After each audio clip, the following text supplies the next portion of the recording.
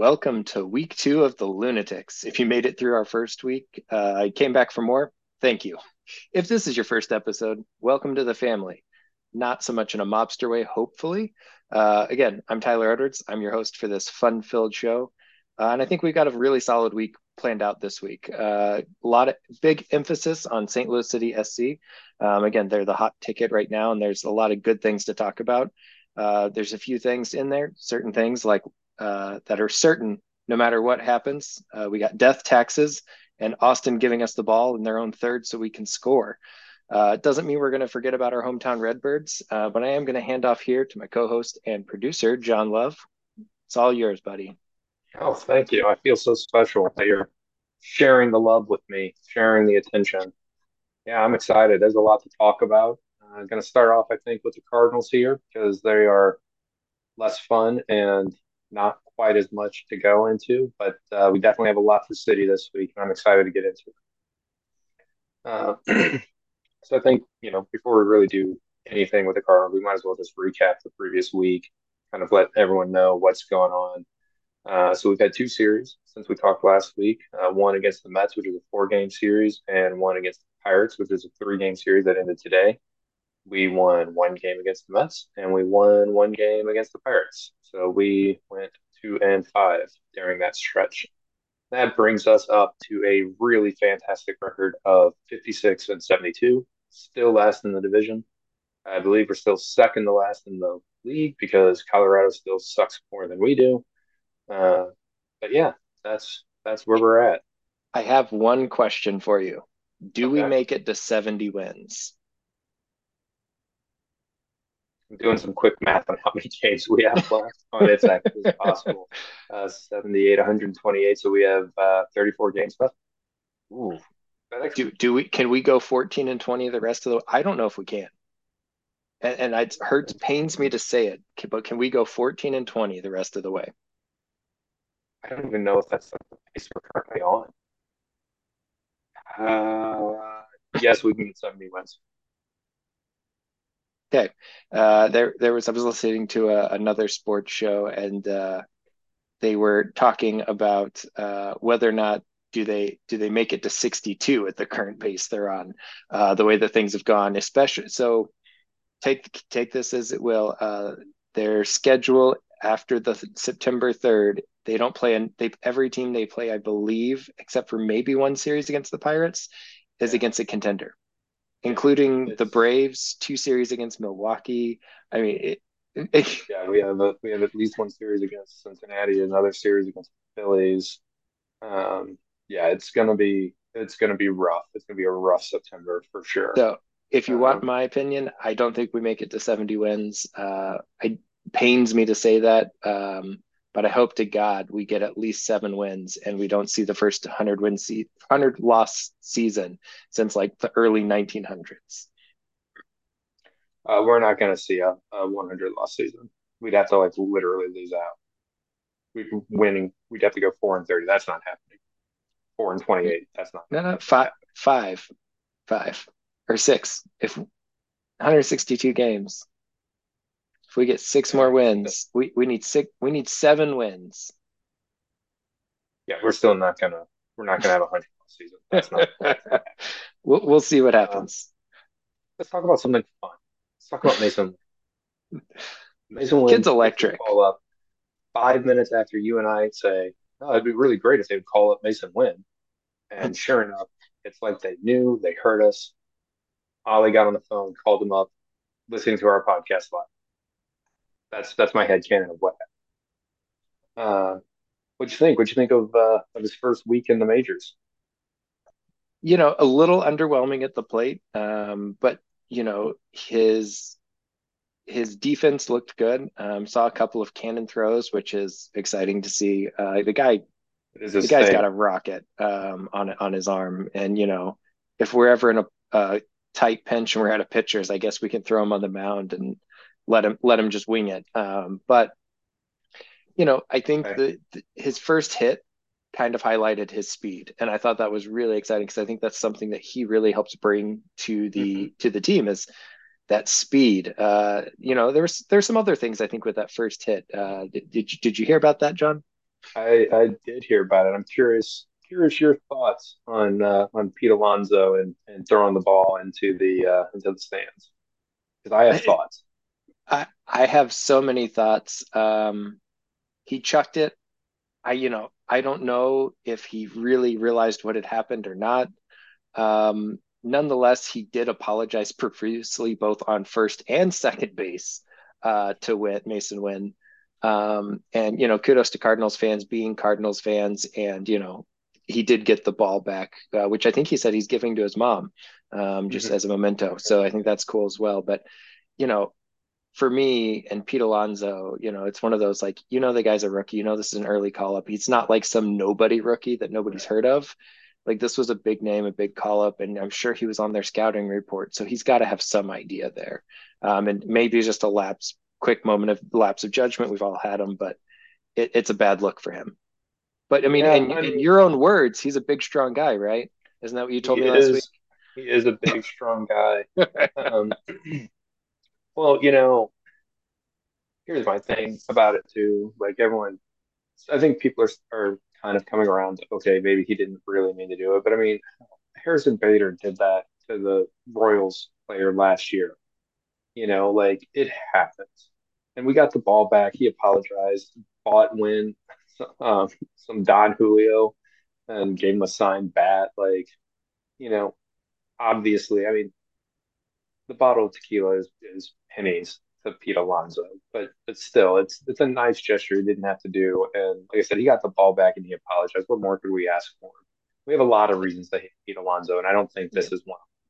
yeah, no, exactly. And luckily, Mason Wynn is, I think, this year turned 21, as far as I'm aware. So, he can actually enjoy Very that good. Don Julio legally, and Alonso won't be on the hook for providing alcohol to a minor. Yeah, thank God. Although, wouldn't that be something in there? Wander Franco Yeah. providing other things to Ah, minors, and Pete Alonso providing alcohol to minors. So, too I soon for don't. that? No comment on that situation. That is something I do not want to go anywhere near.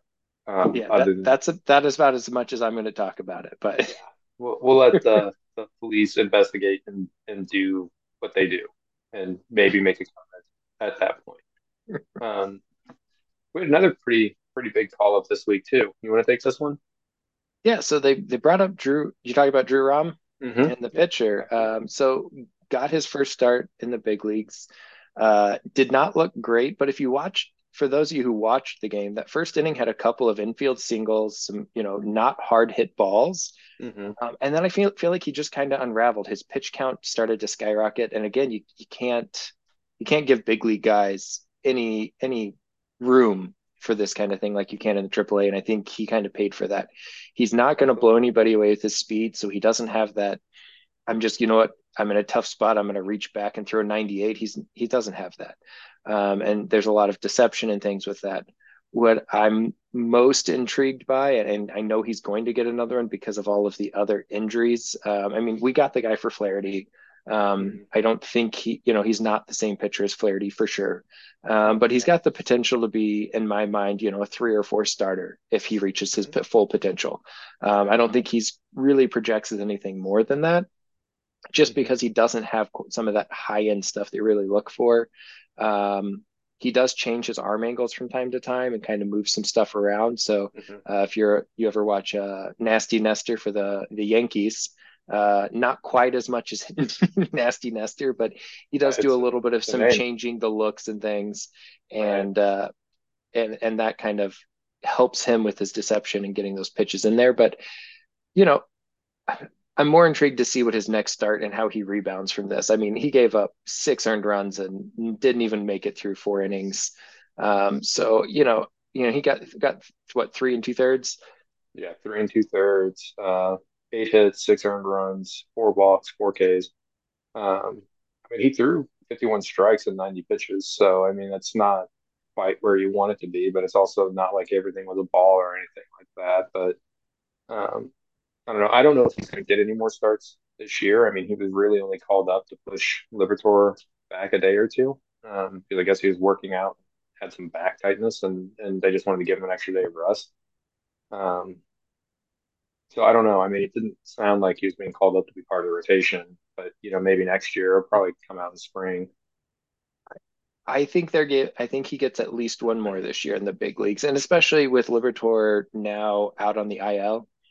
I think that's going to open up. I mean, we need arms at the big Hmm. league level. I mean, we traded away two starters. We have at least we've got what Mats and Libertor now both on the IL or out. So I mean, we need some starters. We need some innings. I think Drew Rom gets at least one more, and I think he may not get any more than one more. But I think he gets at least one more start up here at the big league, and I hope he does. I really want to see how he rebounds and if he can kind of look a little bit better and kind of more like the pitcher he was. I mean, he was He was fooling dominant. people left and He right was on AAA dominant. since the trade. So, Right. And I mean, that's uh, the thing. Oh yeah, Thompson started today. I did not catch that. I didn't get a chance to watch. I did not realize that they made that change. I mean, here's the thing, right? With the Cardinals, we have these guys who will just be dominant in AAA, and they'll keep them there for an extra year or two, longer than possibly they need. But I mean, this is part of the growing pains of getting up to majors. That's why this month is so critical for our young guys that we're calling up, and that's we talked a lot about that last week. So yeah, yeah, I think he's probably Zach, got. yeah, and Zach Thompson looked good. And I mean, early in the year, Zach Thompson was, arguably, and in my mind at least, he was our most reliable reliever that first month of the season. But we had no starting pitcher. They sent him down to lengthen out, and he was struggling. I'm intrigued Mm-hmm, to see. I think he's probably going to get another at least spot start or two, and we'll see how that plays out. mm-hmm, But if it's anything like today, I mean, I'll take that. Is he ace? Pitching like an ace right now? No, but he gave us plenty of innings and more innings than we're going to get out of most bullpen guys. And mm-hmm, I'd like to see him stretch out a little further if he stays a starter into next year. But I also, selfishly, if we can actually sign a couple few starters like Mo's talked about, and fill in the rotation, I would love to see Zach Thompson back in the bullpen for those high leverage situations that he was really thriving in early in the year. right, right, right. Another young guy, and I actually put him on our for us to talk about over the weekend when I Mm-hmm. saw he got called up, and he's done some great things. And I'm probably going to butcher his name, but Richie Palacios, we got him Sounds from accurate. Cleveland. He was a third round pick in Cleveland, but he was DFA'd from Cleveland. They Mm-hmm, were done with him, and sounded to me a lot like a classic potential change of scenery candidate. mm-hmm, Not that I feel like our current minor league coaching staff has the tools to truly like turn somebody around, mm-hmm, but maybe just needs something new, maybe a little bit less pressure. He was very highly touted in their system a year or two mm-hmm, ago, but has kind of fell off. And then he gets called up, gets to play against his brother, who's on the Pirates, if you guys didn't know. And so that was kind of a cool moment. He got to make his major league debut against his brother, at least mm-hmm, for the major league debut for the Cardinals. And then hit a home run yesterday, and then went 3 for 4 today in that win we had. mm-hmm. So I'm curious to see, is it, the high, is he making the most of it? And is he somebody who's going to stick around or not? And, it's kind of that fun time of the year where we can wait and see. What are your thoughts there? No, I have a lot of the same thoughts as you. I mean, it's not uncommon for highly rated minor league players to get traded and to suddenly do really, really well. And it's just the change of scenery. It's resetting. It's, you know, being put in a spot where it's suddenly less stress because you're no longer this high draft pick at the other place or someone who they spent a lot to acquire in a trade or, whatever. Those expectations change when you're given up like that. I do think, as far as hitters go, we have done okay with developing hitters. I think we do worse with developing pitchers generally in our minor league system right now. Um, but yeah, I would also agree that it is we do not fix projects with people we get. You either come in and can do it, or we get you really young and then we can develop you. But we are not a fixer We club. don't have the Dave Duncan anymore that we used to. I think about if you remember Weaver on Mm-hmm. that '06 World Series team, Yep. the guy just didn't have it with the Angels, and Duncan saw something tweak and Right. fix, pitching, tipping pitches, whatever, and goes on that tear. And so, we don't have, I don't feel like we have that right now. It's not to say we won't Hmm. get that again, but it is what it is. Yeah. All Speaking of right. the '06 World Series, though, let's talk about Wayno a little, right? So I don't know about you. I saw that he was lining up against the Pirates, and I said, yes, number 199. It is happening tonight. I said, it's gonna happen. And he looked really, really, really, really good for 4 innings. And then we're going to the Yep. fifth. I'm like, quality start. And hopefully we can get that win, that some runs in, and we can pull him, and he'll get the win instead of a no decision. But it all fell apart, and that The, sucked. it's been the story of Wayno's respect, really the second half of his season so far, right? I Hmm. mean, like Yeah, early in the year, he had a went, he got hurt, missed some games. He came back. Our bullpen blew a few games for him that he should have won. I mean, he should have already hit 200 this year if we, absolutely, don't blow him. absolutely. But the second half of the year, I mean, like it's that one inning, right? Like Hmm. if he can avoid that one bad inning, Hmm. we'll be fine. If we can get him through 5 innings with a lead, I hope to God that Ollie pulls him and we do everything we can to hold that lead to get him those wins. And Yeah, he's running out of time, right? I mean, like we're running out yeah. of time for 199 and 200. We're not going to see him again, or at least as a pitcher. I hope Hmm. we could get to continue to see him around the club and around the team and Oh, still being a absolutely. part of Cardinals Nation. But we're running out of time for those last couple of wins. Yeah. And where do I just don't know where they're going to come. What do you think? I mean, well, the one thing I want to say before I address that is you also, and this is, just the way it is for pitchers, but this whole year, it just seems like on the days he's pitching, he's getting absolutely no run support anyway. If we can hop on the opposing pitcher early, like in the first inning, you go into that second inning and you've got a lead, like you're comfortable, you're relaxed, you're not as worried about like not blowing it. And I think that's a big thing in terms of where it's going to happen. Okay, I don't really want to make a prediction, but would it not be the most storybook thing if this happens that I'm about to outline? So he's already projected to start San Diego and Pittsburgh when Pittsburgh comes back or when we go there. I don't remember where that series is. So those are his next two starts. I kind of did some math today to see, what do we got? Because I want to buy tickets to his last home game at Busch. Um, so then it's looking like he's gonna start against Cincy. Then he'll probably start at home against Philly on 9/15, which is hockey jersey giveaway day, if you were wondering. Then at at home against Milwaukee, then away at Milwaukee, and then he'll probably get the last game of the season on October 1st if it continues going the way it currently is. Um, so we'll see on that. But what if he gets one against San Diego or Pittsburgh? They let him keep going out, and then he gets one against Cincinnati. What do you think about that?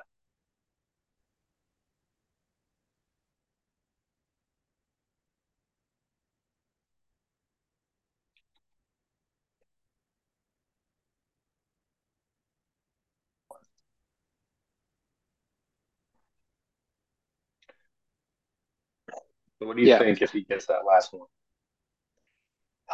you know, I want to see. Part of me would love. I just don't want to wait to the end, right? Like it would be cool to get it at the end. Right. God, it would make it's good. I'm on the edge of my seat every time that guy starts right now, though. Now, imagine that not only is it the literal last game of the season, okay, last game of his career, and he goes out and he goes full Billy Chaplin. It was a perfect game. It's basically the entire plot to For Love of the Game. I'm just saying, could happen. Could happen. If it happens, I will buy you whatever bottle of whiskey you want that's under $100. I'll keep that in mind. I will hundred remind you of dollar limit, my that. friend. That's I'm a I'm not made of money. that's a great qualifier and very wise on your behalf to institute that. I don't know. What do you think? You want to talk about Goldie and Arenado for a minute? Yeah, before I get there, real quick, somebody just for you guys who are watching, keep an eye on Jojo Romero. He's pitched really great in high leverage situations here towards the end. I don't think he's going to be our closer long term, or he will be an answer at closer. I think he could be a fill-in closer when if our Right. guys pitched a couple days in a row. Um, but I could really see him potentially being that seventh or eighth inning setup guy. Hmm. And I think how he attacks the strike zone and throws those first pitch strikes are important. So something for anybody who's watching to keep an eye on. Absolutely. Goldie and Arenado, it's so hard to judge because our team's been out of it so for so long, and you have two competitors who I feel like really want rise, to the Hmm. challenge of trying to get teams into the over the hump and into the playoffs. Hmm. You know, but they're Arenado's the thing that hurt him early in the year was his defense wasn't what it usually is. Hmm. Um, he, after admitting to the arm fatigue and coming back around, I think it's easier to say, what, Arenado's done Arenado things towards the end of the year, Right. and hopefully will bounce back. The bigger concern to me right now is Goldie. The guy is a workhorse. The guy comes in and he busts his ass day in and day out. But does he have, you know, is Father Time starting to catch up with him? Yes or no? I mean, the guy just won an MVP, so I'm not trying to like say that, but at some I, point you have to wonder. I mean, Brady, when Brady was finally done, it was obvious he was done. yes.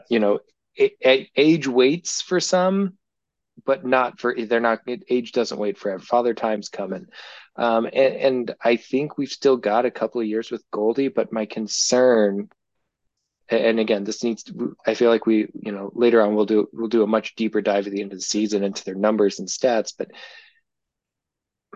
you know, uh, from the eye test, you know, I think we've got 2 years, solid years left in him, but I don't know if we have much more. And I don't want to potentially trade away somebody like a Luke Baker, who's leading all of minor leagues in home runs and Hmm. RBIs. Hmm. I don't want us to potentially trade this guy away because we're like, well, we've got 5 more years of Goldie when really we don't, and we maybe misjudge that.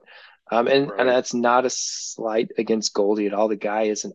I From the day The he was guy has traded over become here, a he's Cardinals become one of fan. my favorite Cardinals. I mean, he is. He should have been a Cardinal his whole career. The way the guy goes about his Absolutely. games. Absolutely. 100% agree. I mean, he's 35. I don't I don't think it's, like you mentioned with Brady, like how obvious it was with Brady. I don't think this year is that with Goldie, Mm-mm.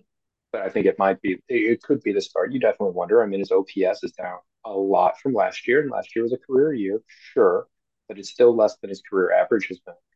Um, and I mean, he's 35. I mean, next year will be when we see. I do think that if we were going to move one of the stars at the deadline, I do think Goldie would have been the one to move. I'm glad that they didn't. I would have been very upset if they had traded Nolan Arenado. Um, but I think what upsets me the most about this year, I think early on there was a little bit of this. But one of the things that always drew me to Nolan Arenado was that he had a lot of um, fire and passion, as you could say, right? When things weren't going well, he was the one trying to get everyone else to get it together. You compare that to Goldie, who is a come in every day, leads by example, just goes in, does his work, gets it figured out, and keeps going. And I just feel like this year, everyone has given up. And I don't know exactly when that happened, but like it just seems like at this point, everyone's just kind of like, yeah, we're just going to go in and it'll be what it'll be. And next year, we're going to figure it out. And that's okay if they figure it out next year. This season is already gone. We can't really change that, but it still is not who we are. Um, and that's upsetting to me. But I think and everyone's talked about it, but mhm. um, you know, I think there was a huge um, under. I think the management, the front office of the Mhm. Cardinals, greatly underestimated everything that Yachty did and how much he Oh, was the glue that held that team together. And absolutely. we've talked about it. and then to bring in somebody like Pujols last year as a mentor and a guide, Mhm. and then for him to have the second half that he had, and it's Right. like, we That was had something. some things last year and some leadership in the clubhouse, and Hmm. I'm not saying Arenado and Goldie aren't great leaders. Um, they're very different leaders, and I think Hmm. you cannot have one without the other. And that's why I was glad they didn't trade either of them, Hmm. because if they trade one, they need somebody else to fill their shoes. Because Right. Goldie is very much the quiet, silent leader. Hmm. Everyone looks, leads by example. You watch what I do Hmm. as I do, because I'm not going to say much. Right. And Arenado is the guy who's going to tell you how it is. And it's Hmm. that fire and that passion, and you outwardly see. And I Hmm. think the two of them balance each other out really well. So I'm glad that we still Hmm. have them both. And I think it's good for the guys to see. Hmm. But yeah, where does it, what do we do long term, and at what point, right, do we try to get a little younger in some of the, in those spots. And Well, Arenado is younger than Goldie, and I think he's still got several years left of playing the same way that he's right. been playing.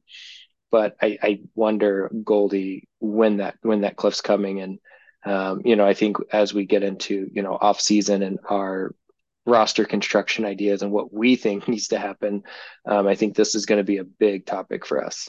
Absolutely. Absolutely.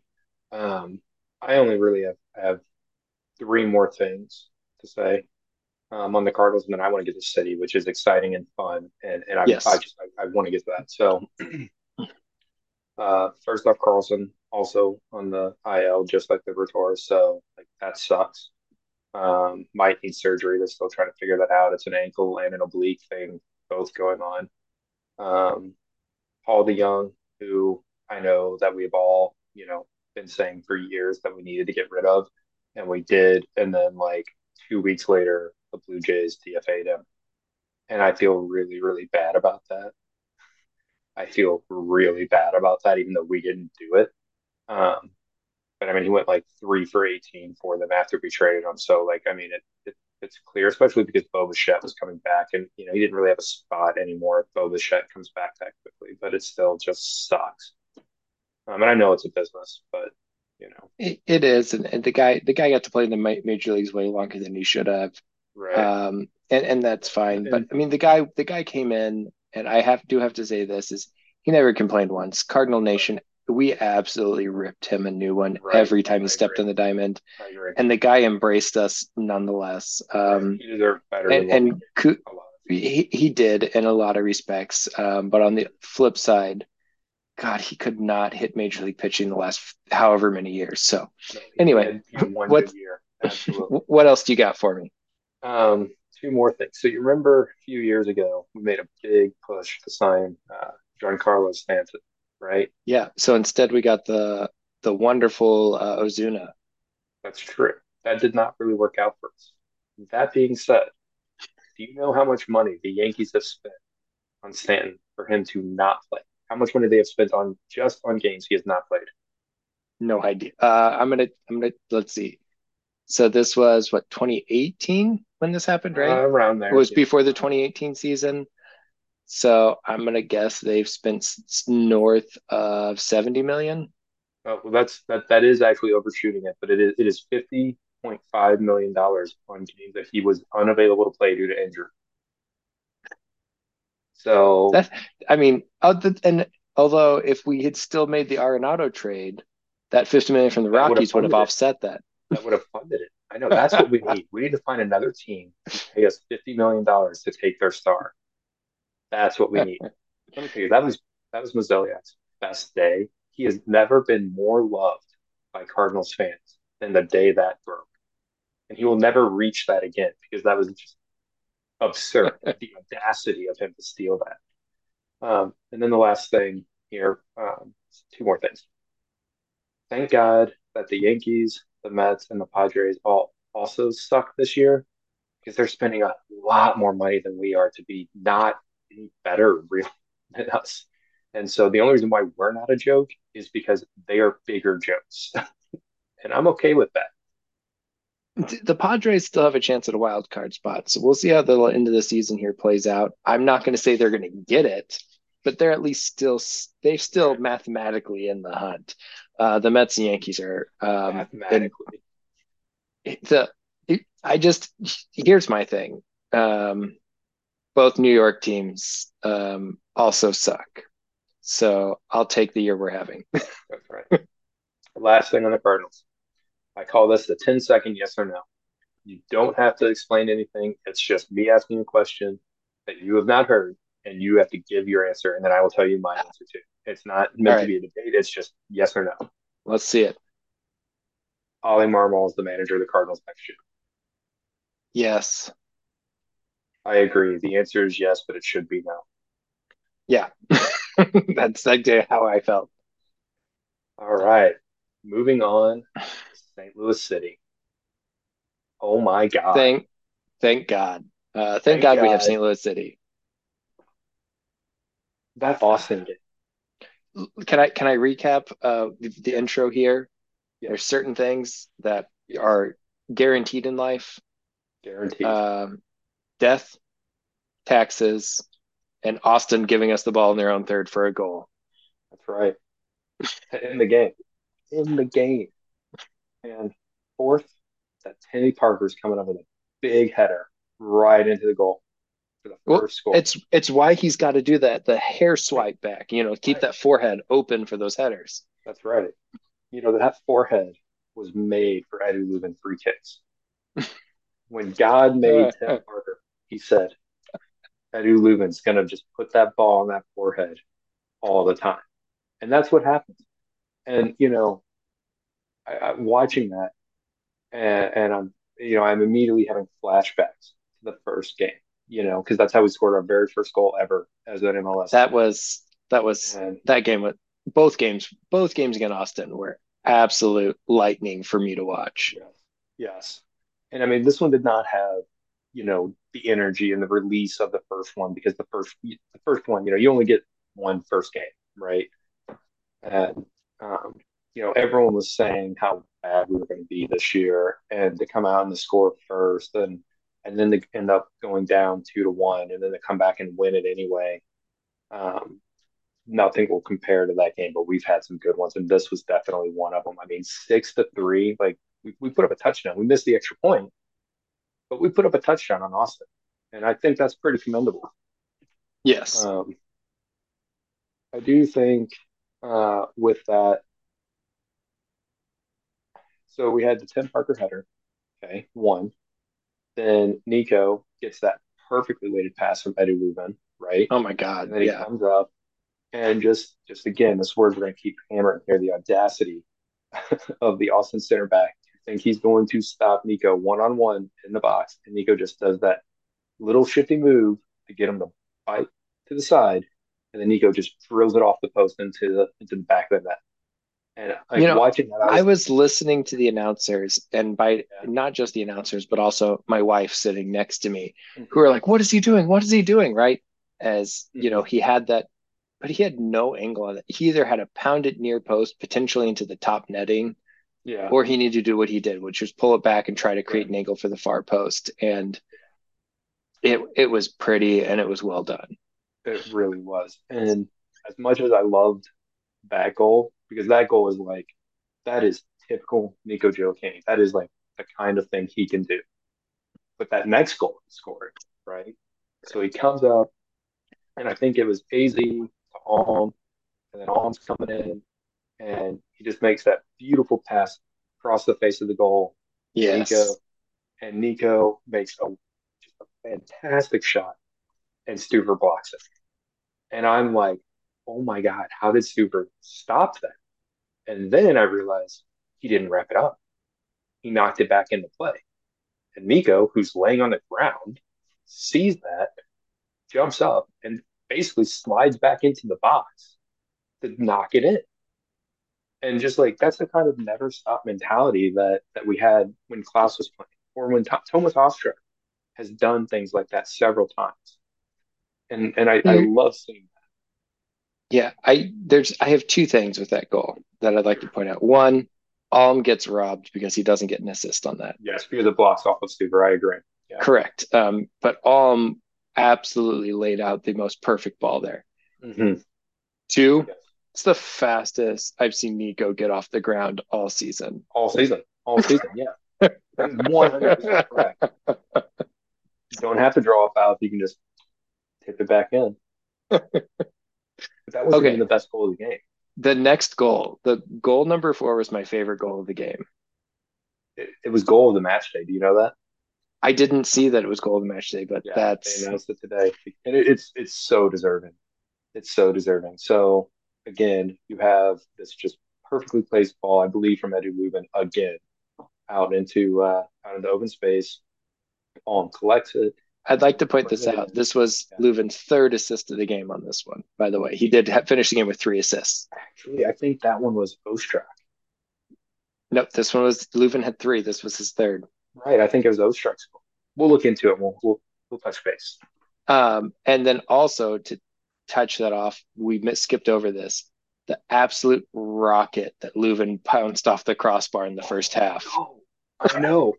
If that was an inch lower, that's going to ricochet down into the goal. And Stuber had no Their chance. goalie didn't even No move. chance. He knew he had no chance. Right. Yeah, that was. Yeah, that you could like hear the crossbar echo on the broadcast, and I was like, wow. Um, but yeah, so Sam gets it. He's bringing it up, and so you see the one center back kind of come up on Sam's left, and then you see the other center back coming up from Sam's right, and then Sam just takes the outside of his foot and just flicks it in between them and over Stuver's shoulder into the net. And I remember texting you when that happened, like just like all caps. What the f just happened? Oh my god! What the how? Oh The my! I mean, audacity, my the phone is boldness. blowing up, and I'm sitting there, and for those listeners who don't know, my wife was never really a soccer fan. World Cup came around this last year, and I've been a Messi fan. I've been a Barcelona fan for my whole life. Sure. Messi came up. I've watched Messi. I've cheered for him in every World Cup. Um, the World Cup changed her in ways that I can never thank the World Cup enough for, to the point where in the US games and in the Argentina games, when things were happening, she was yelling at the TV. Mm-hmm. And she has been fully committed to a soccer fan. So we watch all the city games together. But oh my That's God, my amazing. phone is blowing up. And she's like, "Why are you looking at your phone? Are you not seeing what's happening?" You must have been on a slight delay compared to me, so Oh, I I had to. wasn't. They were just showing replays. Oh She yeah, was just hyped, absolutely it pumped, was. and kudos to her. But yes, I might. Yeah, I just like jaw dropping. But then Ostrax was almost the exact same goal, not quite as audacious. Um, but kind of the same thing where he gets the pass right into the box and just immediately flicks it in, right, almost from the exact same spot. It was ridiculous. That was and that outside of the left foot, the curl Hmm. into there was great. The Ostrak was the same spot, but with the right foot, the curling Right, into the corner, right, and just those back-to-back goals, the same spot was hmm just right. And I mean, it was towards the end of the game. And the other thing that we're not talking about here, and we're going to come back to it, but it was just like Ostrak. That was literally 1 minute after he subbed into the game. Like they subbed him in the and, 87, and that goal came in the 88. Like it was just like and immediate.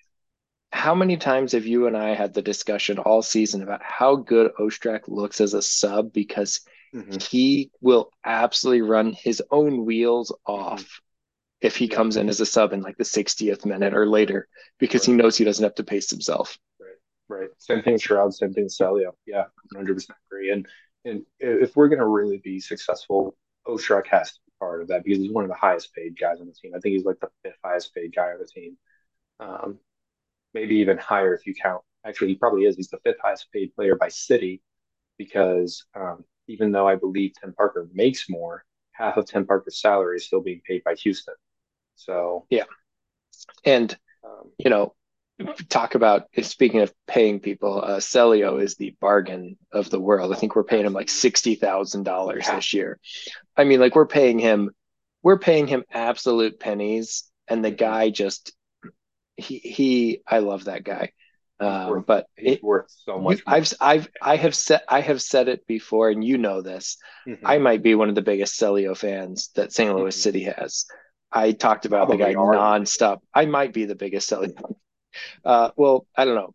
My wife is all about him as well and loves the way that he plays the game outside of Berkey. But I mean, that might be because I think she has a slight crush on Berkey's a pretty Berkey. guy. So Berkey's pretty. he's a pretty man. I have a crush on Berkey, but that's neither here nor there. I get it. Well, the other thing that I like about Hmm. Sallow before we talk about Sam's other goal is that some of you who will look to advance the ball by dribbling. And that's something that not a lot of other guys on our team really try to do. And I think it does add a nice, like, dynamic part to our game and our team. Um, then the last one was Big Sam again coming in for. Hey, Austin had. I mean, they didn't have the opportunity for the back pass back to us. Right. And you and I Or the talked forward about this pass. earlier. Do you how much the guy is Big Sam is a beast. And maybe it wasn't you, maybe it was my neighbor Matt. And Matt, if Mhm. you're finally watching this because you said you were going to on your flight down to have some fun times, um, hi there, buddy. But it might have been Matt earlier this evening. We were talking about how much do you think that the Big Sam interception was the goalie 110% not accounting for how fast he truly is. That and just how big he is too. Like, I mean, like if that was the AZ right there, that ball's going over his head, right? I mean, Mm-hmm. Big Sam is a big guy too, The and guy's 6'5". right, I and mean, he like, I'm moves not a little fast. guy, and I'm pretty sure I'd look real small next to that guy. Yeah, he's so fast. He's so fast. But that was pure class as well. Just drilling it back in into the top corner on the opposite side of the net. That was just, and that was the last kick of the game too. Like I think it was supposed to be. I think I heard it was supposed to be 6 minutes of stoppage time, but that was right at 5 minutes, and I think the head ref just called it there. It was like, no, we're done. Um, the thing too about all of these goals is so we go into half and we're up 2-up, right? And then I think like in the 49th, 50th minute, that's when Nico got his second goal. Okay. And then it all starts to Mhm. fall apart for in terms of just like organization. Like it was just like no one was playing defense anymore after the 60th minute, basically is how it was going on. There were 7 goals in the second half. That's so stupid. Um, but I think that's, what happens is we're up 3-0 and Austin scores. And again, just the audacity of Austin to think that they had a chance to come back into this game because they scored and then we'd score another. And then Austin would come and score and then we'd score immediately. And then they'd score and then we score to end the game. I Just would like to point out like that. some. So my wife, and um, we our defense looks suspect, and we'll talk about it here a little bit in a minute. Absolutely. It's on our agenda to talk about here, but It is. Absolutely it is. we still, if we had got into half tied 0-0, we still win Mm-hmm. that game 4-3. Absolutely. It's a Absolutely we do. tighter game, but we still Still outscored win. them in that second half. We still We did. increased the lead, and it was not as pretty as I wanted it to be, but Mhm. we pulled it off. So I Right. it Well, and I I mean, mean, like, did you now? I think you were the one who sent it to me. And for those of you who don't realize this, some people actually turned off the City game because they're not true City fans; they're MLS fans. There was a comparison made um, that on Reddit, I on Reddit by a fan of, I believe it was the Seattle Sounders game. it was. So he turned off our game to watch his Seattle Sounders because he's a Sounders fan. And at the time, there was only 8 goals scored. The ninth goal had not been scored in our game yet when he made the post. But he posted that I can't believe I just turned off an 8-game thriller to watch my Seattle Sounders play like my grandmother. And I believe it ended in that his grandmother has been dead for 5 years. Yeah. And so Which is completely unnecessary huge, information. Negative unnecessary news information. around there. I want to shout out to that guy for being as honest as possible, but also maybe he should be a City fan. Uh, he absolutely should be. He absolutely should be. And I mean, part of it is gain state too, right? with this, how this went. Like, because everyone immediately after everyone was talking about the XG on the socials and how Austin should have won this game because of the XG. No, it's not. All of their expected goals. So if you're listening, you don't know what XG is. It's expected goals. It's a measure of basically how likely you are to score a goal based off of where you're shooting from and where other players are around you. So it's basically saying you're more likely to score goals because you're in better positions when you're taking these shots. And then in terms of the expected goals, Austin won the game. But you don't play the game by how many goals you expect to score. You play the game by how many goals you actually score. But it's also very much driven by game state, and if you see it in almost every game. A lot of times, whoever goes out to a lead early ends up with less expected goals because they're really not pushing offensively to get into those strong positions to create goal scoring chances. Now, we still scored a lot of goals because we were very clinical in this game, but we weren't really like trying to get into those dangerous positions except for whenever they made big mistakes. I think a perfect example of this was look at Big Sam's first goal. Mm-hmm. Yeah. Beautifully played, perfectly played ball all the way out to Yeah. Big Sam on the run. Mm-hmm. He makes the move, chips it in. It's a goal, right? We it's a counterattack, right? We were Mm-hmm. playing to save the game, and I have some thoughts on things that we could do better to save the game, and we'll get into that in Mm-hmm. here in a minute. But there was an opportunity there. We took advantage of the opportunities, and we got Mm-hmm. high percentage opportunities because Big Sam made the most of that opportunity. But that guy Big Sam has absolutely, I mean, skyrocketed his value. And for a guy that came into the season not really worth much, I mean, ended up with San Antonio being loaned out. We called back. If Klaus doesn't get hurt, I don't think we truly realize what we have in Big Sam. Um, 100% but not. back to the expected goals, I mean, like, you know, our goals is way above our expected goals for the season, but it's because of the style of soccer St. Louis City plays. Mm-hmm. When you play the Absolutely. press, when you're doing certain things, yeah, you're going to have quick opportunities, you're going to rip quick shots, you're going to get a quick fast breakaway and take the chance. And it may not be the best angle, but if you get enough of those chances, or if you have guys that can finish those chances like we did on Sunday, Mm-hmm. you're going to see this. You're going Absolutely. to see a huge discrepancy there. Yeah. Yeah, I will say as far as value goes, one thing I wanted to just mention real quick is Transfer Market actually updated their MLS values this week. And Yes, they so, did. yes, they did. So at the beginning of the year, I think they were valuing us, and we were the least valued team. And what this means for those of you who maybe aren't soccer fans is so soccer is a global market, and instead of really trading players, teams will just buy players' rights basically. And this website Transfer Market tries to assign a value to what a player's rights are worth. And our cumulative value at the beginning of the season was somewhere in the neighborhood of 25 million US dollars. And we were the least valuable team in MLS. Well, we are now not the most valuable team, but we are now worth $41 million. And that's, we've only made two acquisitions and they were worth maybe by themselves about $1 million in transfer fees. So, I mean, we've really grown the value of our team. And I don't think it's that our players have necessarily developed so much during this season. It's just they're getting the chance to showcase these skills that they've had, and that really just speaks to Lutz finding all of these players over the last year and a half to 2 years that he's been doing this. I think you know, it's not just that, but it's putting people in the right system and the right way the way this team was Mm-hmm. constructed from the start, right? Yes. We found Mm-hmm. players that when we knew would succeed in our system. Mm-hmm. I see some of our players potentially getting a lot of looks in places like Mm-hmm. if they end up getting bought out, our rights get bought out. It's going to be in Belgium. It's going to be in Germany, places where this high press is really Mm-hmm. favored. Yeah. And I think, it's we we've put people in a position to succeed, but Mm-hmm. some of the guys that have seen the biggest hike in what their Mm-hmm. transfer market value are, we're talking about guys like AZ Jackson, who Mm-hmm. was a City 2 player to start the year, right? And He was a somebody that Minnesota we two were player last year. Minnesota 2 player that absolutely tore us up that they didn't protect, so we stole Right. him.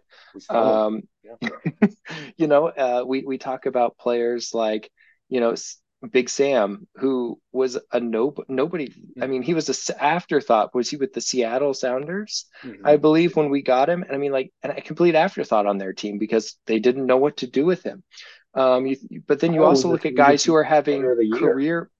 You look at guys who are having, are in the right system and having great years. Hmm. Edward Leuven's value's gone up. Roman Berkey's value's gone up. Tim Parker's value has gone up. I mean, so it's not just the other guys. I mean, Celio is worth, Lord knows, way more than the $60,000 a year we're paying him. Hmm. And so all of that stuff adds up. And I mean, our team is worth way more than what it was. And that's a huge shout out to BC Absolutely. Bradley Carnell and the Hmm. way that he puts players and as well as Lutz, right? Hmm. Lutz Yeah. and Bradley are putting guys in positions to succeed in Hmm. our system in ways that otherwise they would never, in where they were at, they were not going to have the same opportunity to have that they do now. Absolutely. Absolutely. Um, the last thing I really want to touch on for this game is, it all fell apart kind of towards the end for both teams. And I think that's what happens when you have two teams playing against each other that took a 3.5, 4 week break between matches. And you're playing at 9 p.m. and it's 100 degrees with a heat index that God knows what it actually was.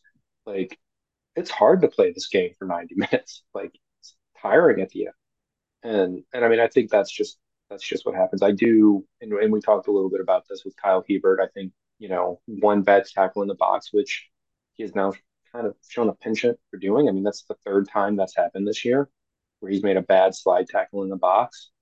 So there's the first one. The second one, you can, it's kind of like an everyone thing, but it kind of definitely looks like when you watch it, like maybe he was supposed to be covering the guy who takes the shot.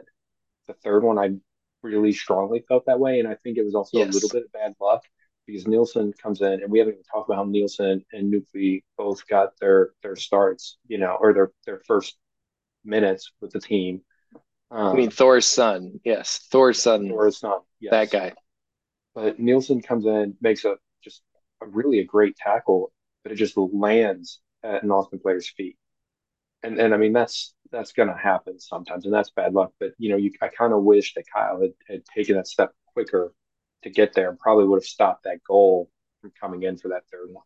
I, I feel like Hebert, there's two factors here, and Kyle Hebert has been great for us this year. So I don't want to take anything away from the guy. Um, but the guy in most games that I've seen him play looks absolutely gassed after about the 70th minute. And he's I say absolutely gassed, not truly absolutely gassed, but like if you watch him, he's a step slow on everything. Hmm. Early in the game, he's quick to step two, he's quick to Hmm. step up and take put pressure on. And I think you saw that especially on that third goal Hmm. where he was slow. It's just it's I don't even know that it's not that his mind is like he knows what he Yeah, needs to do. I think his body is just I don't know that he's fit enough to go a full 90 at MLS pace. yeah. I do think, as far as that goes, that I'm not going to take anything away from that game as far as that because it was just such a hot game. And I mean, Leuven, if you're watching Leuven the last like 5, 10 minutes of the game, dude was basically walking slower than Messi does everywhere, in between things. Like You leave my that, Messi alone.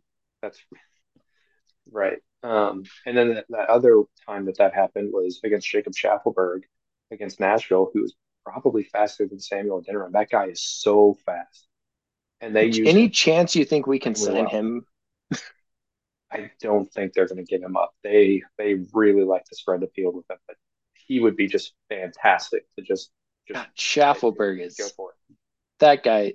You know what? Maybe we can trade him a Canadian for Canadian. We can give him Hebert. We can get Schaffelberg back. Well, until we know if Marcanic can play left back, I think they're keeping Hebert. Um, but yeah, I think we're getting a little low on time though, so I'm going to kind of move on. What do you think? Yeah, let's move real quick. Couple of things from this game that I want to bring up. Sure. Um, what happens with Hebert moving forward? I'm not sure. I think he still is your starting left back. I think Hmm.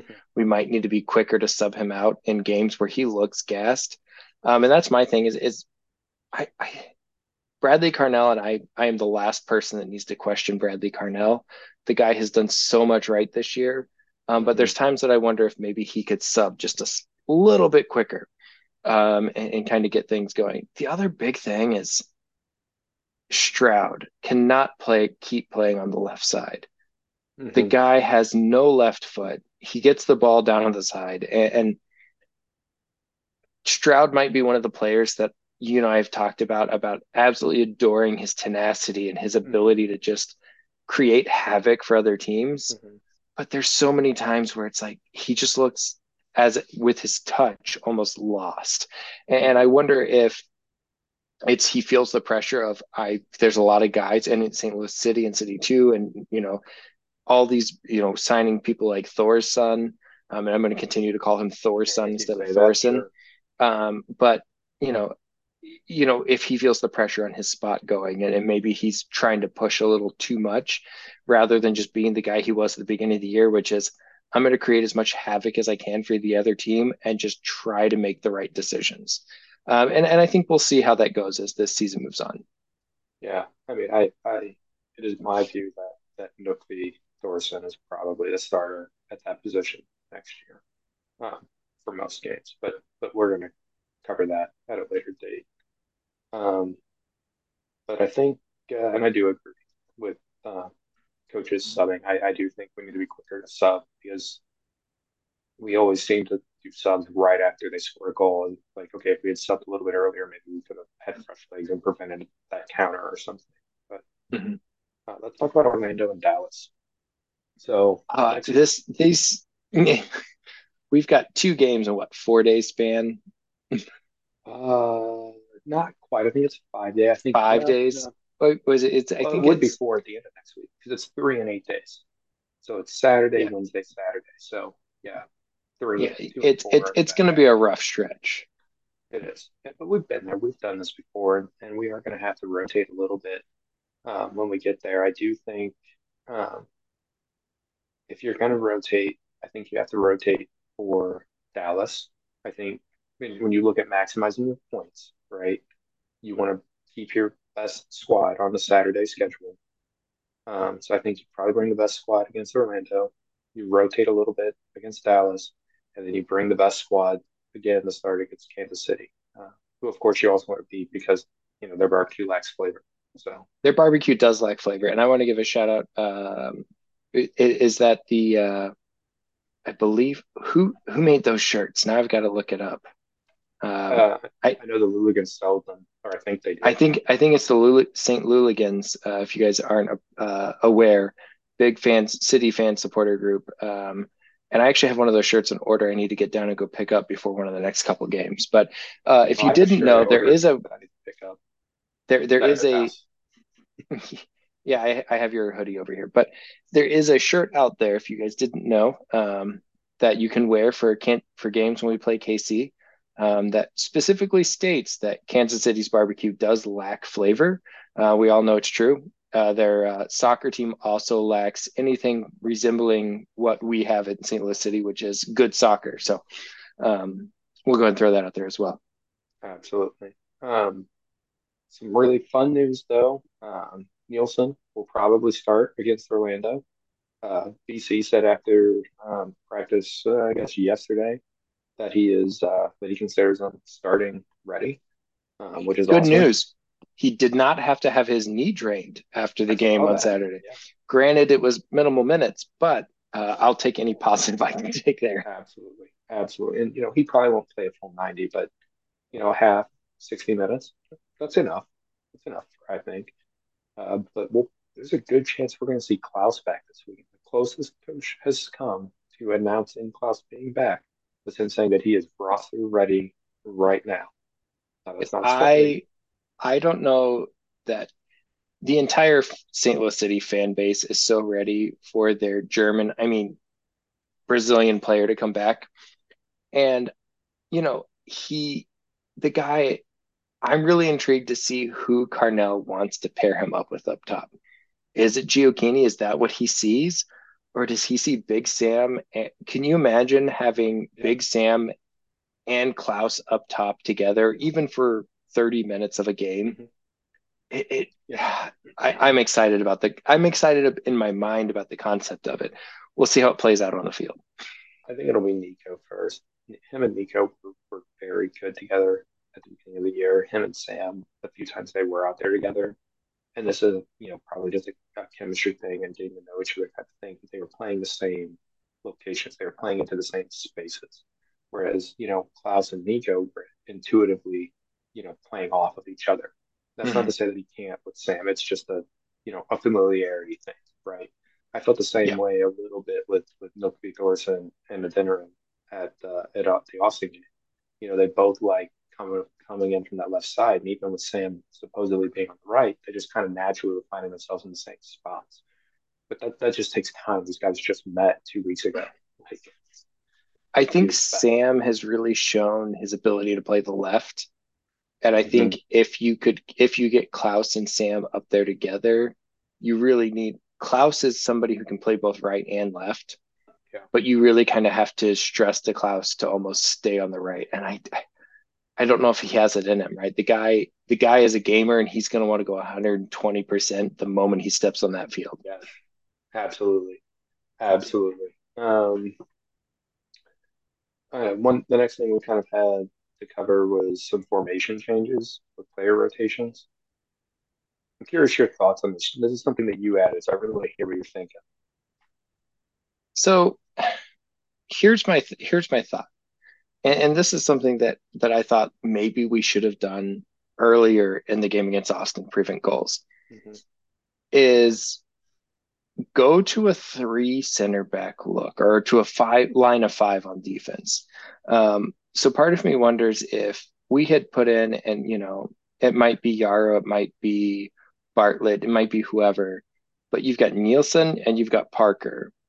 You throw Hmm. Yara or Bartlett in there, and you have three center backs that are really able to challenge things. And especially if you've got a lead, if you've got a 2 goal lead, protect the lead and allow your Hmm. outside backs to do the work. And in a perfect world, I say perfect world. In my mind, what I would have Hmm. loved to have seen Carnell do when we had that multiple goal lead and 60th minute, 65th minute Hmm. is I would have loved to have seen Hebert come out, put Nelson on the left side to allow him to push up and kind of Hmm. pressure a little more freely, and bring Nielsen on a little earlier and Hmm. really run a three back look. Hmm. And then you've got five. You Watts already plays a right wing back. I mean, he Hmm. that's essentially what the guy's already doing. Right. But that three center back look, I think, could have really helped us preserve that lead. I agree. And but when you get to the playoffs, right? And you know, I'm not sure if we're truly set up for a true three center back look come playoff time. But if you do go three center backs for playoffs, right? If Nielsen is game fit, you're Hmm. starting Nielsen and you're starting Parker. But who's your third center back for a playoff game? I think it depends on if Marcanic can play left back, right? Because if they had done that, Marcanic would have been the one coming in the last game because he is at least maybe it's just hey it's your first game we're going to let you go out there if we have an opportunity or whatever, uh, or it could just be that he's already become that second center back and he's going to get an opportunity. I suspect he'll probably I don't know if he'll necessarily be playing on Saturday, but I think he'll definitely be starting on Wednesday if he doesn't start on Saturday, and and so we'll have to take a look at that. Um, I think it's either Hebert or Yarrow. Because I have the same concerns with John Bell and Lucas Bartlett as you do with Hebert. I think after the 60th minute, and it's also just the way they play, those two guys. Those two guys play where they are nonstop sprinting the entire time. And that's hard to go a full 90 with that style. And it works very well for them. But I do, you know, BC has shown that he does not like doing defensive subs. So I do think that Yarrow is probably the guy there. On top of the fact that Yarrow has been here, since day one and, was the captain on City 2. And, if Berkey isn't playing, like remember that Open Cup game we went to, Yarrow was the captain for that game. And so I think Can it's can I highlight one of my favorite city moments of the year while we're talking about Yarrow and hmm that Open Cup game we went to? hmm Um, so we were playing Omaha Union, hmm that here in city, hmm and there was a guy who was very much trying to make his physical presence known. And of hmm course, the first person he picks out is Celio, who's a little guy, and Celio's not going he to is a back little down guy. from anyone. So he doesn't care, and God love him. Again, Celio will again holds a spot near and dear to my heart. The guy legit was like, "I'm going to run through the next city player who comes at me and tries to Mm. challenge me." And the Yes, guy picked he of all Yarrow. people, he picked Yeah, Yarrow. right. And for anybody who hasn't seen Yarrow up close and in person, the guy is absolutely jacked. I'm pretty sure if I went up to him, uh, I could throw a punch, and I'm not a small guy. I'm what, 6'2", hmm 235. I'm not a little man. I come at this guy, and I could throw a punch, and he'd look at me and chuckle, and then throw me 30 feet across the room. The guy is jacked, and I'm the pretty guy sure he just could be bounced standing off of still. him. Right. I'm pretty sure Yarrow could be standing still, and I could run and hit him at full speed, and he would still be standing, and I would be on the ground Oh, like I a brick guarantee it would wall, happen. just brick Guaranteed. wall. Um, but yeah, that's who I think it is. The other nice thing though is that with this win against Austin is like we're pretty much guaranteed a playoff spot now. If you look at historically, like being the ninth place team though, um, because normally the ninth place team is 42 to 45 points, and we have expanded playoffs this year where the ninth place team gets the, kind of like a wild card play-in game, and we're at 44 points now. So that's a really It's nice actually feeling. not even a true wild card play-in game. If you look at the standings, the number one seed gets a bye. Well, that's how it used to be. It's eight and nine play each other, and then they immediately like, and I don't know how the schedule will work, but then the eight and nine team winner, I think, goes in and they just immediately do 4 and 4, like 1 and 8, 2 and 7, 3 and 6, 4 and 5. See, maybe I looked at it wrong. I was under the impression that one got a bye into the next round, and I think two that's how it through used to be. nine play like the two leg piece, and then one jumps in the next round. Yeah, that's basically how it was before. Although I think it was seven, it was 2 through 7. But they changed it this year because they have actually a best of three in the first round of the playoffs, where you do uh, the higher seed gets a home game, and then they play an away game, and then say like as us say we host, we get one game here and then a game at the other place, and then if each team wins, then you go back to the higher seed's home stadium for a game. Uh, but if we were to win both games, then we would just move on at that point. But yeah, I think that is how it Either way, used to be. it's a mess. I want to kind of I'm curious. Do you? I haven't seen anything, so I don't think it's going to happen. What hmm day do they officially announce rescinded yellow cards? I think we're past that day. I agree with about That's what I Blom. thought. I Yeah, really thought Blom's yellow card was going to get rescinded. yeah. According to a quote I read from Coach, I guess, because there's some, and this happens where people are pushing against each other, trying to get some space for the throw in. And I guess the way Blom pushed him is it kind of hit like the top of the back, bottom of the neck. And that's, basically why you got the yellow is for that, basically. And because of that contact, you're not going to get it. And I know it's like technically officially a red or whatever, but whatever. It's freaking stupid. He's out for Orlando, and that sucks. I have to imagine that But it'll be at the Indy. flip side, we're playing games so close together. He was probably going to sit one either way. Right. So And at now least we now get we him know which for, one he's sitting. yeah, yeah. Yeah, and you have to imagine it's going to be Indy playing in that spot for the next game. Perez off the bench for him. Here's my concern with that, right? And this, we've talked about you and I have talked about this, but Right. when you pull Blom out, hmm if Lubin's playing, the guy drops way back to try to account hmm for the fact that he doesn't Right. have Blom. Right. And Miggy, when with Perez, it's not that he can't play the position; he just doesn't have he's still a kid, and it's not to sound bad, but he doesn't have that same physicality that Blom or Leuven has. Mm-hmm. I mean, Leuven's built like an NFL linebacker. He really Blom is. is not built like that, but Blom is quite possibly the scariest man on the field Mm-hmm. for the other team. I mean, like if players don't have nightmares of him, and I think I might have said this last week, and I'll probably say it every week. So fair warning for everyone. But if opposing players don't have nightmares of Blom showing up out of nowhere and stealing the ball or slide tackling them, Mm-hmm. they haven't played City yet. Right, right, absolutely. And he can get some slide tackles. Just phenomenal, phenomenal. And I there's not a trust him lot to of leave games his feet a whole lot more than Hebert. that. Yes, yes. Most of his yellows are crap anyway. Like almost every single game, when he like the things that you think that he should get a yellow for, he won't. But then he'll get a yellow for something just completely stupid. Not throwing the ball in fast enough. Yeah. Right. Uh, Yeah. Just stupid crap. But yeah. Two more things, just kind of talking about the rest of the season here. Um, so we're 2 wins away from tying LAFC for the most wins by expansion side, which I think is pretty cool. Uh, LAFC earned 57 points in their first season, so only 13 points more than us, with 10 games left to go. I think that's realistic. I think we could beat that, although we do have a lot of tough games ahead of us this year. But I think we could beat that. hey, Um, those 2 wins against KC are going to help. I think they absolutely will. That'll get us to 50. Um, the other thing is, at this point, the game should be ended. The first thing I'm going to do when we hang up in a couple minutes is see who won out of RSL in Houston.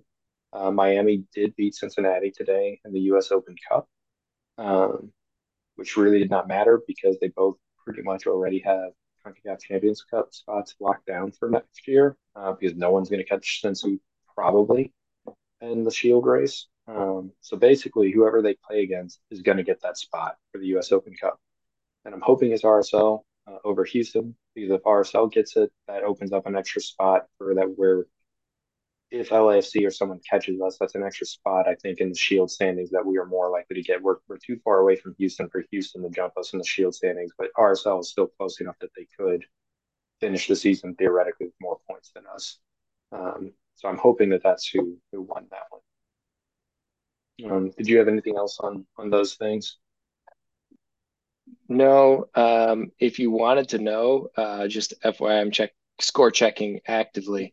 It's 2-1 Houston over RSL in the semifinals. So um, in the 105th minute. But other kicker is LFC is up 3-0 right now against Colorado. So Right. thank Yeah. God we did pull off that W. I expected Mhm. LAFC to win at home against Colorado, but good to see. Yeah. Yeah. That was I wrote that in pen. The LAFC won this game. And then I do have a question for you. Sure. My question is, so you keep putting these 10-second yes or no questions and not giving me any preface ahead of time. So what's my 10-second yes or no Mhm. question for St. Louis City? Yeah. So as you know, for our listeners who may not know, I alluded earlier to how players or teams can buy rights of players, and that's basically how they trade. And those come during these windows, these transfer windows is what they call them. The U.S. transfer window for the summer ended at the beginning of August, but the European transfer window for most countries is for about another week. It's normally the end of August. So, with that being said, yes or no, AZL Jackson will end this season as a City player. End our Yes, season.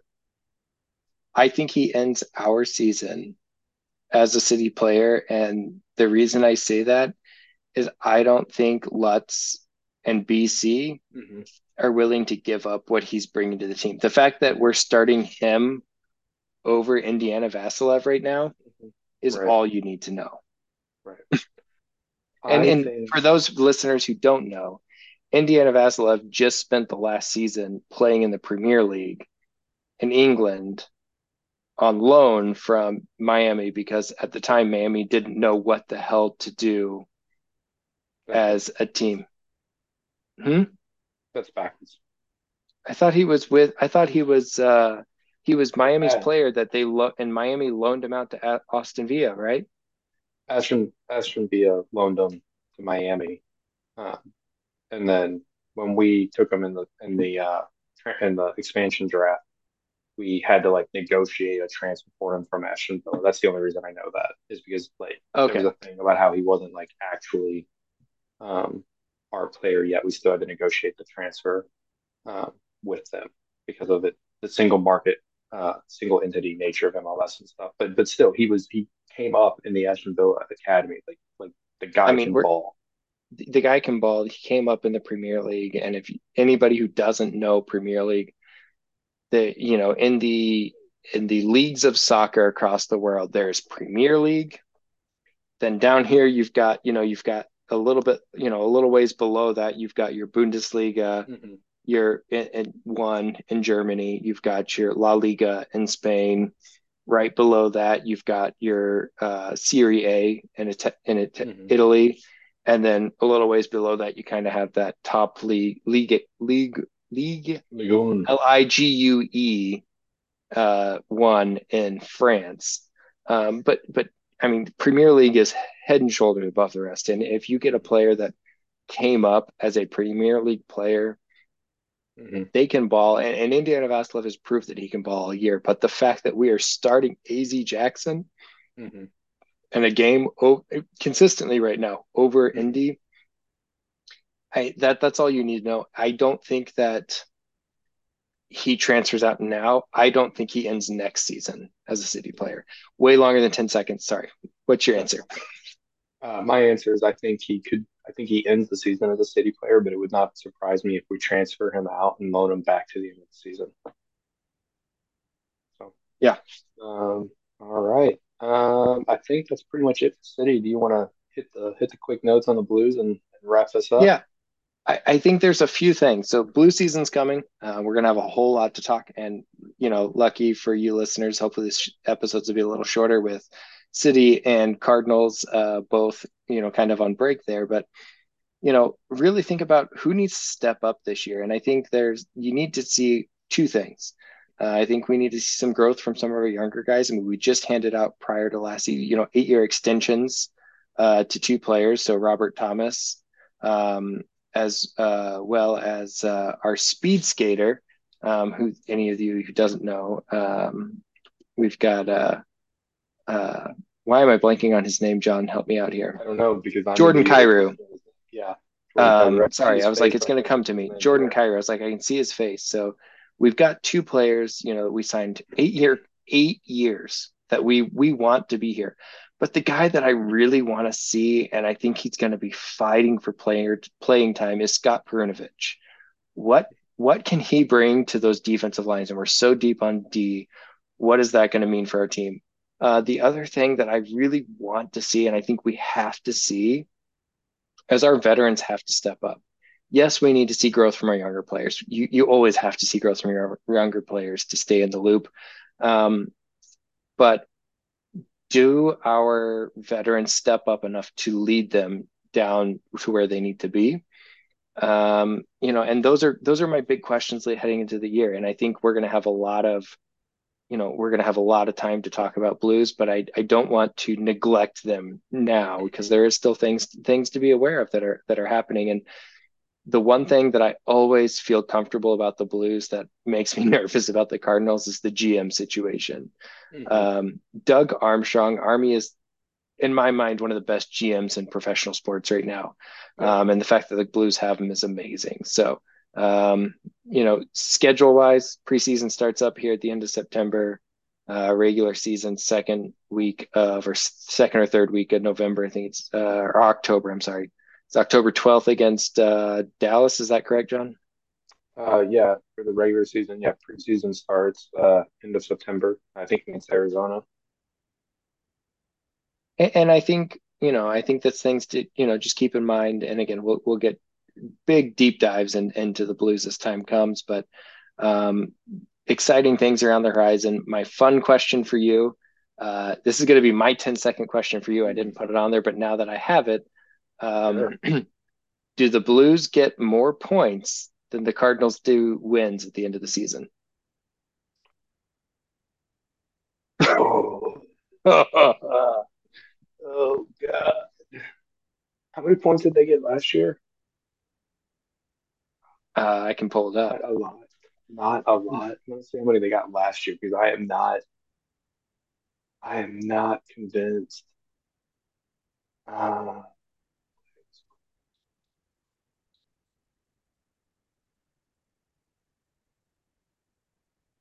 so last year, yes, they absolutely get more points than the Cardinals get wins. Absolutely, they do.